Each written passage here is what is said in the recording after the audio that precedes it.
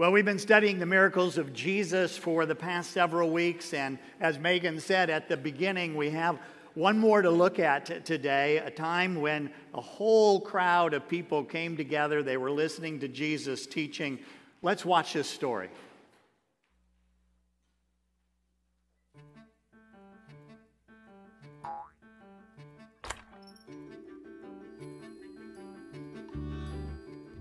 Jesus had been traveling with his disciples in an area where Gentiles, or non-Jews, lived. He healed people and taught people about God. Jesus looked at a large crowd of people and had compassion on them. They had been with Jesus for 3 days, and some had come a long distance to meet him. They had nothing to eat. Jesus told his disciples, "If I send them home, they will collapse on their way." The disciples said, "We are not near a city. Where can we get enough bread to feed them?" Jesus asked, "How many loaves of bread do you have?" The disciples answered, 7. Jesus told all the people to sit down.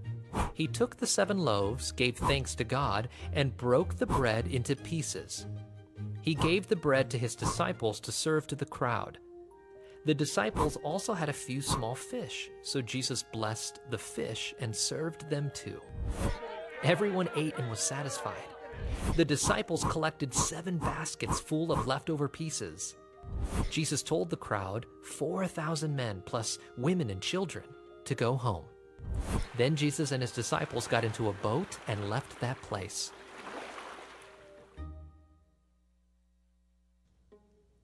By feeding the crowd, Jesus provided for the physical needs of the people. Later, Jesus called himself the bread of life, John 6:35. Only Jesus can satisfy our souls forever by providing forgiveness, peace with God, and eternal life.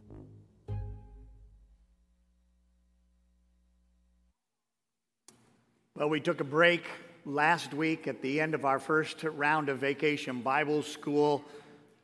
But we've been working for several weeks now on being able to know Jesus more and more and better, who he is, that Jesus is actually a real flesh and blood human being just like all of us. He's not some Marvel cartoon character, but at the same time, Jesus is true God. He's fully human and fully God. What do we say in the Creed? He was conceived by the Holy Spirit, true God, and yet he was born of the Virgin Mary.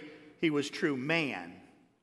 Now, one of the writers of the New Testament, a man named Mark, who recorded this story that you just saw, began his account of Jesus' life with these words that Jesus spoke. "The time is fulfilled. The kingdom of God is at hand. Repent and believe in the gospel." Now that little phrase, the kingdom of God, is confusing sometimes, but I want you to simply remember that the kingdom of God is this world put right. It's everything wrong, it's everything broken, made right, and that starts right now by our believing in Jesus until one day he will come again and make all things right permanently. So when we're looking at the miracles of Jesus, what we're actually seeing are little glimpses, little previews of the world put right, of the kingdom of God breaking into and coming into this world. Today, Jesus feeds a multitude of 4,000 people with just a few loaves of bread and a couple of small fish. So let's just take a minute and look at this story and learn about, first, our true hunger, and then about our real problem, and then ultimately about the heart of Jesus. Well, first of all, then our true hunger. Now, you heard that these were not people that were of Jesus, same nationality. He'd actually traveled outside of Israel. These were foreigners. These were people who didn't know Jesus, had never really heard all of the promises of the Messiah before. But when they heard him, when they saw him, they could not take their eyes off of him. I mean, the things that he was saying and the things that he did captured their imagination. In fact, their fascination with Jesus had resulted in them following him out into the middle of nowhere, away from any towns, and listening to him without packing enough food. And guess what? There was no Chick-fil-A drive-thru. There was no fresh direct delivery service to bring groceries to them. But here's the lesson that I want you to take away for today, that at the core of every human being, whether we know it or not, whether we believe it or not, everyone hungers for Jesus. I mean, do you really think these 4,000 people just woke up one morning and said, wow, it's time for a change. Let's try something new and different? No, the fact is that they weren't shopping around looking for some new secret to the good life. They were doing what you all do week in and week out. They were going through their regular routines, their jobs, their families, their hopes, their dreams, and somewhere they had an encounter with Jesus and something clicked. And they said, this is what we've been missing. It's like eating frozen pizza and then getting a Zoe's taco pizza. Look, it's my sermon, so it's my food fantasy, right? Now, these people didn't know, but Jesus was in fact that thing that they had been looking for their whole life. And you might begin to wonder now, why is that? Why is Jesus the one thing that we all need if we're going to have this life, this real life, this life that we're all longing for?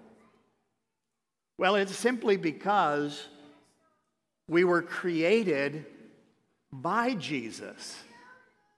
He was in the beginning with the Father and with the Holy Spirit. And not only that, we were created for Jesus, that we could live with him face to face and enjoy and experience a perfect life forever with him. So he's the only thing that can satisfy our soul. But instead we wind up trying to satisfy the longing that we have for this life with, I don't know, our job, maybe a little more money, maybe the perfect spouse, the perfect children. But if you've gone down that road at all, any distance, you'll quickly discover that it's never enough, that your soul has not been built by or for any of those things, but rather for Jesus. Jesus is the only one that fills the gap.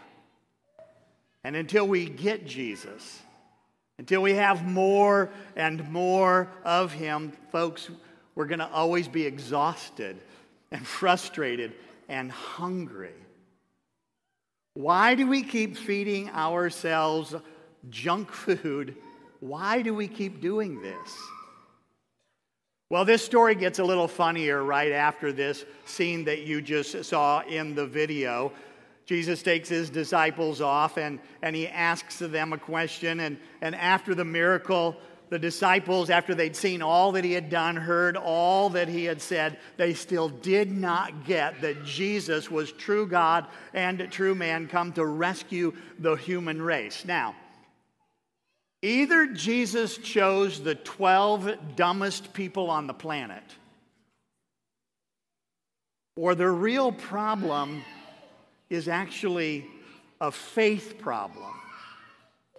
Look, our core problem is not that we cannot understand the Bible. Our real problem is not that we don't have enough exposure to the promises of God. Our real problem is that we don't really want to go all in. I mean, don't we really like to just kind of keep Jesus at an arm's length, sort of as a consultant, sort of as an advisor, just in case we might need some help.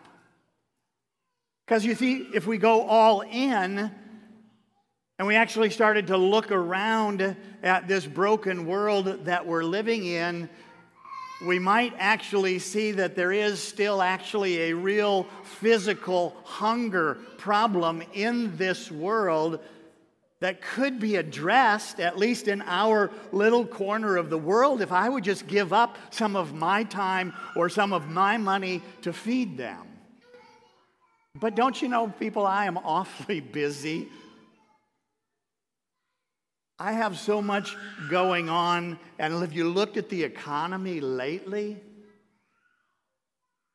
look, to go all in with Jesus, faith in Jesus, means that it's going to take more than just an hour here on Sunday morning hanging out on the fringes. You're actually going to have to invest yourself with a group of friends to fellowship with, to have talks about your faith and how it's working out in your life. And hardest of all, helping hold one another accountable. Look, I thought of it like this. Going all in with Jesus is like sitting down on a chair.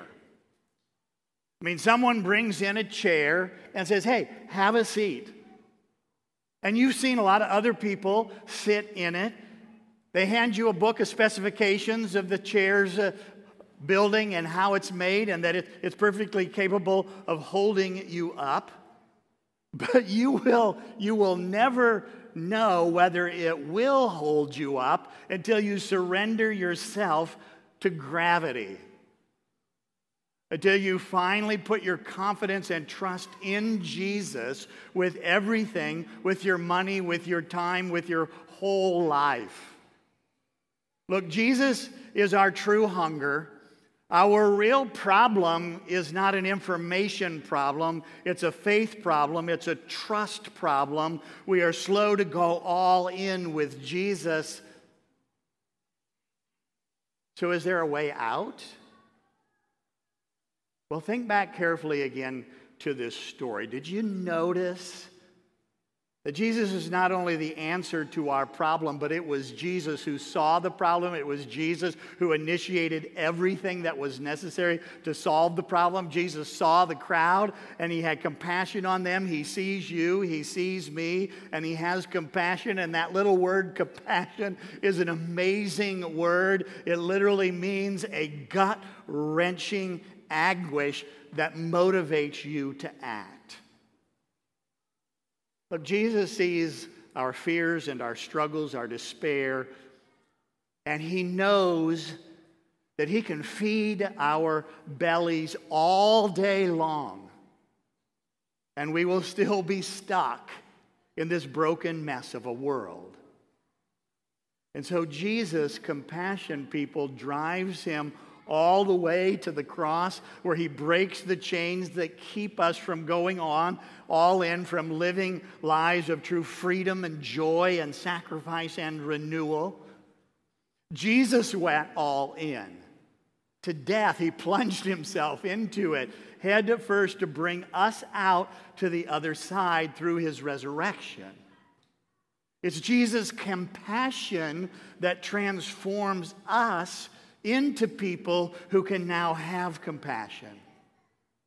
Look, he sets us free from obsessing over ourselves to be able to see what's going on around us, to be able to show a neighbor or a coworker or a friend or a family member that the one who will fully satisfy our soul is Jesus.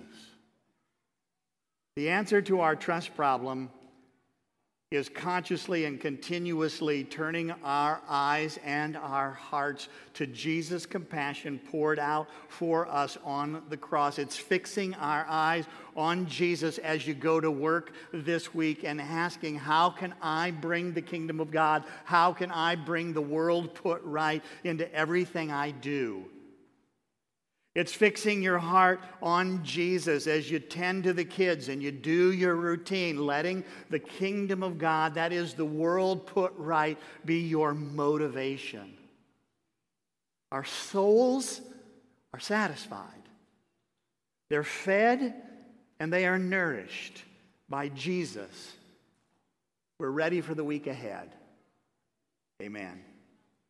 Now the peace that passes all understanding, keep your hearts and minds in this true faith, the life everlasting. Amen.